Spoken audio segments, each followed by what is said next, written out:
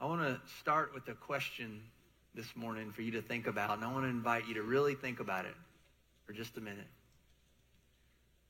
Who's responsible for you being here?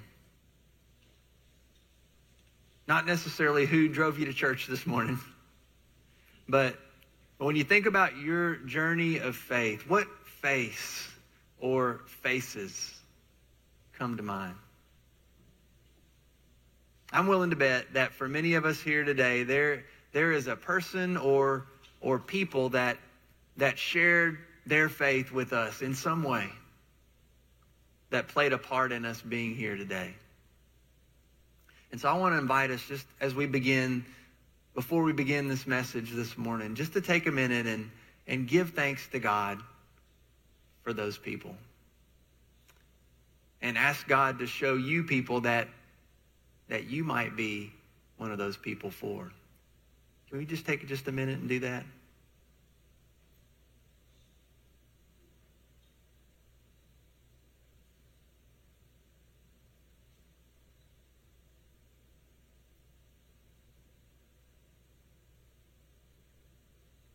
Holy, gracious, and loving God, we thank you for those people in our lives that have planted seeds, that have watered them, and watched as you have made them grow, so that we might be here today. And God, we thank you for the people in our lives that you give us opportunities to plant seeds and water and watch as you work in their lives. Lord, I pray that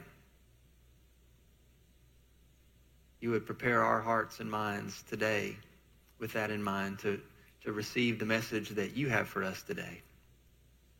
Lord, may the words of my mouth, the meditation of all of our hearts, be pleasing to you today. O Lord, our rock and our redeemer. For it's in Jesus' name I pray. Amen. So last week we started this new series around the topic of sharing our faith. And we talked about how this is so important for us as an expression of who we are, of our statement of vision for us as a church. Sharing our faith is part of sharing life together in Christ. And so for us to live into this vision that we believe God has for us, this is something that we need to think about and incorporate into not only our individual lives, but in the life of our church. And so the premise behind this whole conversation is that God has uniquely called and created and commissioned you to share your faith with others in a way that's authentically you. And we talked about kind of the foundation for this. Last year we did a series where we talked about Pastor Rick Warren uses this acrostic for how we're shaped to serve. He uses the acrostic SHAPE, S-H-A-P-E, which stands for spiritual gifts and heart and abilities, personality and experience. There's a verse that's often used when talking about being shaped to serve that we're going to look at, and we were kind of using that as our anchor verse, 1 Corinthians 12. There are different kinds of gifts, but the same Spirit distributes them. There are different kinds of service, but the same Lord. There are different kinds of working, but in all of them and in everyone, the same God is at work. And the point is that while there are many different expressions of faith and many different ways for us to share that faith, the same God is the source of our faith and the source of our sharing.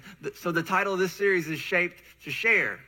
And we're going to be talking about how God has uniquely created, called, and commissioned you, not only to serve, but to share. And that we don't have to all do it in the same way because God has made us unique. And so we can do that in ways that reflect who God has uniquely created and called and commissioned us to be. You can be you and share your faith with others. And so that's what we're going to be talking about for the next few weeks. And I shared last week that there's this book that I've been reading called Contagious Faith by Mark Mittelberg. And in it, he lays out what he calls these 5 contagious faith styles. And all of these styles kind of work together and they complement one another, just like our gifts within the body of Christ. He says God's uniquely equipped the body of Christ with these unique, contagious faith styles to help us share the good news of God's grace with those around us. He says each one of us will probably connect with one of them, maybe two of them, as a way that we can most authentically share our faith. So I shared them last week with you. I want to share them with you again. It's a list of 5 different, what he calls contagious faith styles. There's friendship building, selfless serving, story sharing, reason giving, and truth telling. And I meant to do this last week, but I want to do it today. I want to read them one more time.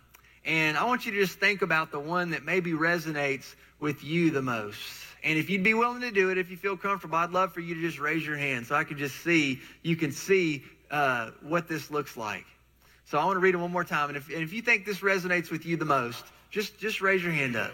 I'm not going to make you come forward or do anything like that. I just want to see, I'm the only one that's looking at you, okay? So let me see friendship building. Which one, how many of you that resonates with you? Friendship building. Yeah, thanks. Selfless serving. Okay, yeah. Storytelling. All right. Reason giving. Awesome. Truth telling. All right. Thank you all for doing that. I tell you, one of the neat things about that, the point of it is that we're all different, right? Not everybody raised their hand for one, but every one of the 5 were represented in this gathering of people. But one of the unique blessings that I didn't even think about until I just did this, but one of the beautiful things about what I was able to just see is after sharing life together with this fellowship family for over 3 years now, when I saw some of you raise your hands, I've seen you. I've seen God work in you in that way. I've seen you selflessly serving. I've seen you building friendships. I've seen you truth-telling and reason-giving. And it's such a beautiful picture of this idea of sharing life together. So thanks for blessing me with that this morning. So the whole point of this is we're all different. We're all unique. And yet God uses us all to share his message of grace with those around us.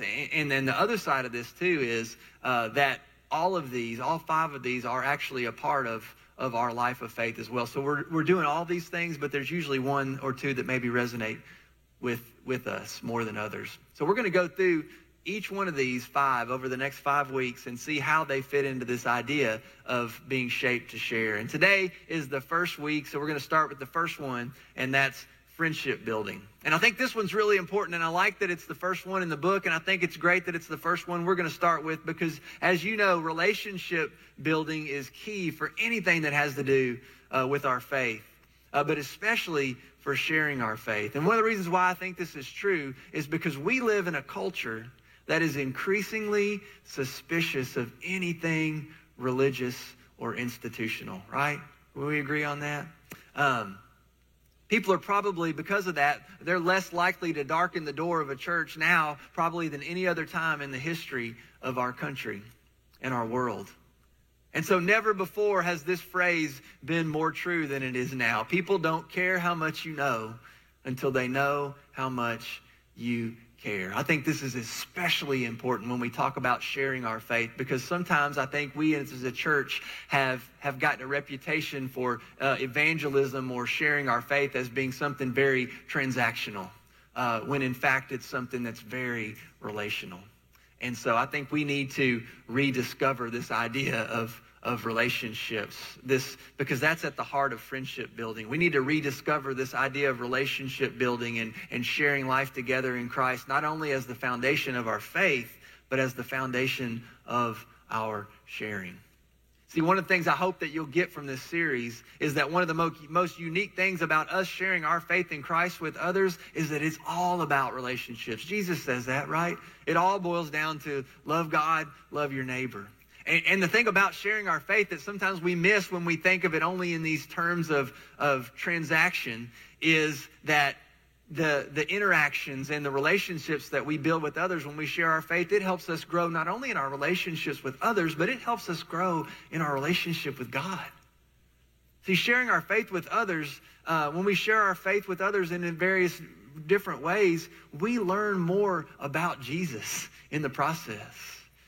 Practicing these different ways of sharing our faith helps us learn and grow in our understanding not only of who Jesus is, but it helps us learn and grow in our understanding of who we are and who God has created us to be. And in the process, we are learning and growing how to be more like Jesus, which is what the journey of faith is all about. So it's not just sharing our faith is not just something that's reserved over here for this small group of Christians that have that gift or that are super Christians or that are more advanced than the rest of us. It's central to who we are, and it's part of our faith journey and our growth in faith. And when we lean into that, when we'll trust God enough to step out in faith and do that, we connect with Christ in a way that maybe we can't any other way. We discover when we do these things that Jesus was an incredible friendship builder, that Jesus was an amazingly selfless server, that Jesus was a master story sharer, that Jesus was an unparalleled reason giver, that Jesus was the ultimate truth teller. He was all these things and more. And when we're learning and leaning into these things, we develop a fellowship and a friendship with Jesus in ways that we couldn't otherwise do that. So I want to encourage you with that as we talk about sharing our faith. I know sometimes when you heard that, you were like, oh gosh, here we go. So thanks for coming back this week after you heard we were going to be talking about this for a few weeks. But this is not just about us being a blessing to others. It's about us being blessed in the process. And I hope you'll see that. And I hope you'll see that in each one of these contagious faith styles. That when we learn and grow in each one of these, we're growing closer to the one that the Bible calls the author and perfecter of our faith, our Lord and Savior, Jesus Christ. And so today we're going to learn about and we're going to grow in this understanding of how friendship building was a key component to Jesus's life and ministry, and how friendship building is a central part to what our lives and our ministry is as well. So I'm excited about this. I want us to dig into it today. And just to kind of give you a little bit of context into this and into our passage today, one of the nicknames that Jesus was given during his life in ministry, and it wasn't meant to be a compliment, but Jesus wore it as a badge of honor. Jesus was called a friend of sinners. Matthew 7:34, it says Jesus is a friend of sinners. And one of the most infamous events that led to this kind of reputation among the religious happened a few chapters before that in Luke chapter 5. I think this is probably one of the best examples, not only of Jesus's contagious faith style of friendship building, but also one of the best examples of how we as Jesus's disciples can practice this style of friendship building as a part of sharing our faith. So I want you to hear this today. This is God's word for us. Luke's Gospel, chapter 5, verses 27 through 32. The heading in my Bible says, Jesus calls Levi and eats with sinners. So hear this, God's word for us today. After this, Jesus went out and saw a tax collector by the name of Levi sitting at his tax booth. Follow me, Jesus said to him, and Levi got up and left everything and followed him. Then Levi held a great banquet for Jesus at his house, and a large crowd of tax collectors and others were eating with them. But the Pharisees and the teachers of the law who belonged to their sect complained to his disciples, "Why do you eat and drink with tax collectors and sinners?" Jesus answered them, "It is not the healthy who need a doctor, but the sick.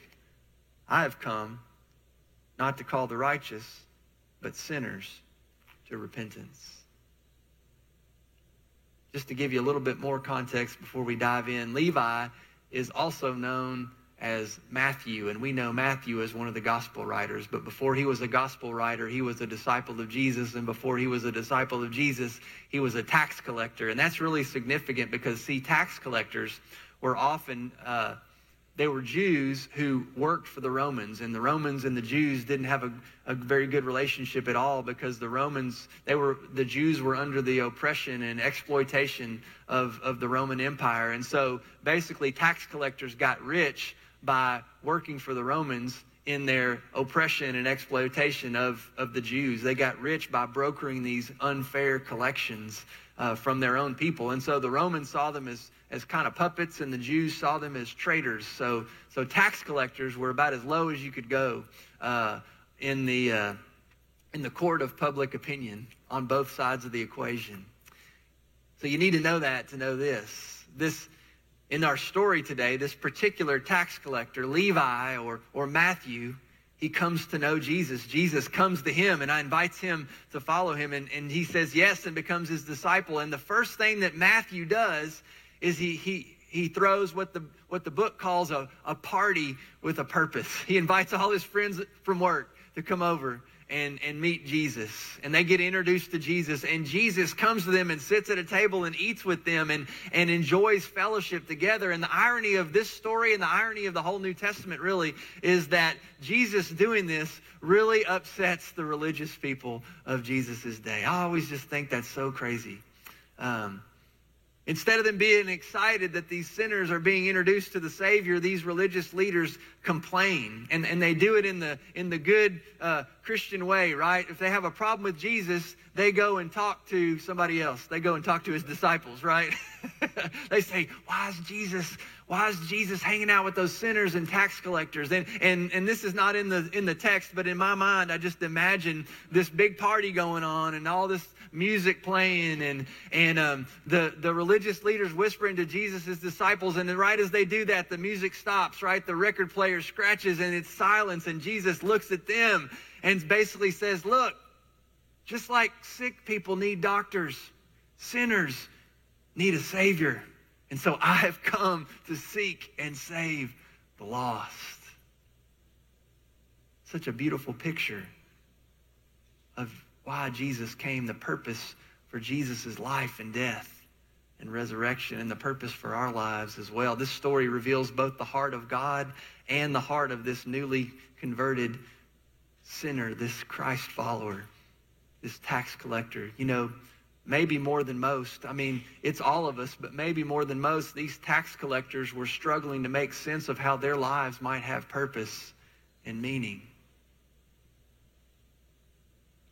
And Jesus and Matthew used this friendship building to bring people to a place where they could discover their purpose. They could discover that their lives have purpose and meaning, that God wants to work in them and through them, where they might hear the good news that we talked about last week. Do you remember that? That we were meant to live for so much more, and that Christ had come to give us that kind of life, that life abundant, that life eternal, that life together in Christ. I think this passage gives us such a beautiful picture of the power of friendship building. The book describes it like this. He says, Matthew uses hospitality to build on these common interests of food and fellowship, undoubtedly with the hope of starting these spiritual conversations to have a contagious effect on these former colleagues. And then this last part is the most important part, on these former colleagues whom he cared so much about. Guys, that's so important when we think about sharing our faith. It has to come from a place of caring about people. It has to come from a place that's not transactional, but deeply relational. Whom he cared so much about. That reminds me of another passage. A passage I hope you're familiar with if you've been around the last few years. 1 Thessalonians chapter 2, verse 8. Because we loved you so much, we were delighted to share with you not only the gospel of God, but our lives as well. See, the good news is that just as Jesus shared his life with those he came to save, he calls us to share our lives with those that he's placed in our lives. That's what sharing life together in Christ is all about. That's who we are, and that's who God is calling us to be. Amen? You know, sometimes preachers have a hard time coming up with with illustrations, these practical ways to drive home whatever point that they're trying to make. And there's some weeks I struggle more than others to think of stories that I could share with you, either from my life or from the life of our church or from the world, that illustrate the ideas that are found in our scripture lesson and connect them to everyday life. But today I get to share with you that this week, while I was struggling with that, God placed this great illustration, this great story right in my lap when one of our congregation members came into my office to tell me about a trip that they'd just gotten back from with some of the other couples from our church. And I think hopefully I'll tell this story right. And those of y'all that were there, you can tell me if I don't tell it right. But I'm not going to name any names today, but there were these group of couples that rented a bed and breakfast in East Tennessee last week. And as I understand it, it's kind of one of those places that where you kind of have your own rooms and you have some common space together. But then there are these other common areas where you can meet with other people that are there staying at the same place. And from what I hear, they had the best time while they were there, playing cards, board games, enjoying snacks together. I mean, it sounded like a party. And one night, a couple from one of the other rooms comes over to them while they're having their fellowship and said, "Y'all just look like you're having the most fun together. We just thought we just had to come over and meet you." And so they struck up a conversation with some of our fellowship folks, and they were soon invited into the fellowship themselves. And then the conversations moved quickly, almost supernatural, it sounded like. From superficial chit-chat to deeper life conversations and deeper issues. In hardly any time at all, they were sharing pictures of family members, and then one person began to share about a recent cancer diagnosis. Another couple shared about their journey in the same way. And to make a long story short, by the end of the weekend, these families that are a part of our fellowship family were laying hands on and praying for these new friends and exchanging information about for continued contact with them. In a nutshell, what it sounded like to me is what started as a party ended up as a prayer meeting. A party with a purpose. And these fellow travelers became family members in Christ. And this person that was sharing the story with me said they were driving home and they listened to our worship service last week, and that just confirmed how God was moving, how the Holy Spirit had orchestrated this opportunity for faith sharing. And it all started with this genuine, authentic friendship building. Those couples didn't go into that weekend, I don't think, with an agenda of evangelizing anyone else, but it just sort of became this sharing life together and inviting people into that. I think that's at the heart of what we're talking about today, this idea of friendship building as a way of faith sharing. And so what I want to leave you with today is simply how we can explore this idea of this particular contagious faith style in our own lives and in our own relationships. And I just want to leave you with a couple of suggestions. The book gives some pretty practical steps of what the author calls key skills for every Christian. And as I read these, I want to, again, give you that disclaimer and that warning that all of this happens within the context of genuine faith sharing, a genuine desire to be in relationships with one another. It may sound a little transactional, but I want you to hear it in ways that are relational. So the book says, number one, we need to start and strengthen relationships. This could be deepening our current relationships. It could be renewing some of our lapsed relationships. It could maybe even be starting some new friendships. And when we do that, when we lean into these relationships, the next thing that happens is we have opportunities, number two, to initiate spiritual conversations. It might be bringing everyday topics into deeper topics, asking curious questions about life to other people, or turning invitations into conversations. Again, this is not something that we have to do, but this is something that we simply put ourselves in a place that we allow God to work. And then that brings me to the third one. It says, inviting friends into life-changing environments. inviting people into places where they might get to hear the good news of God's grace. Invitations according to interests, or providing materials, digital or otherwise, right? Not necessarily posting something on Facebook, but maybe, hey, I read this article and I want to share it with you. Or bringing a friend to something that you're already going to, like church. Maybe there's a friend or a coworker or a family member that you've been thinking about or praying for an opportunity to take that conversation to a different level. Maybe there's someone in your neighborhood or someone that you're in a book club with that you could invite to coffee and have some everyday conversations and see where they go. Maybe there's a parent whose kids play soccer or go to school with your kids, and you could invite them to a class or a small group or to start a Bible study. Now, I'm not talking about reaching out to an old girlfriend on Facebook or giving your number to the UPS guy in the name of Jesus. That's not what I'm talking about today. I'm talking about asking God to show you who those people that God may have already placed in your life, that you could share your life with in such a way that it might be an opportunity for you to share your faith in a way that's authentically who God has created and called and commissioned you to be. I mean, the bottom line is that we just need to be intentional about our relationships. As a foundation for our faith and as a foundation for us sharing life together. And the chapter in the book ends with this same thing that I've said, and I want to say again because I don't think it can be overstated when we're talking about this. The whole point is to be genuine, to be who God has created you to be. No agendas, no gimmicks, no bait and switch, just a genuine desire to share your life in Christ with someone else. We talked about this last week. You can't share what you don't have. And so if our faith isn't genuine, our faith sharing isn't going to be genuine. But if our faith is genuine, then it's simply a part of who we are, and it's going to naturally spill over into our friendships. We're not trying to sell anything to anyone. We're simply living our lives and inviting people into our lives to experience this life-changing thing that's happened and that continues to happen in our lives. Does that make sense?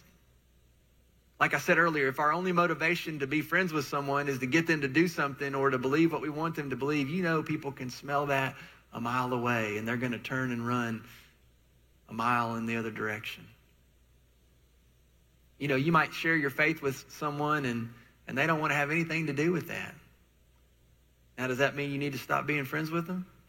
Absolutely not.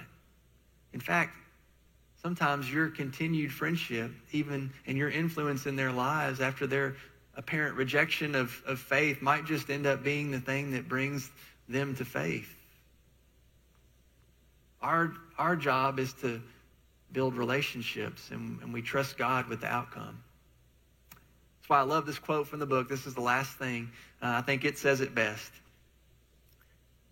It says, you want to be a real friend, and you want to introduce them to the greatest friend that they could ever know. That's why this is so important, friends.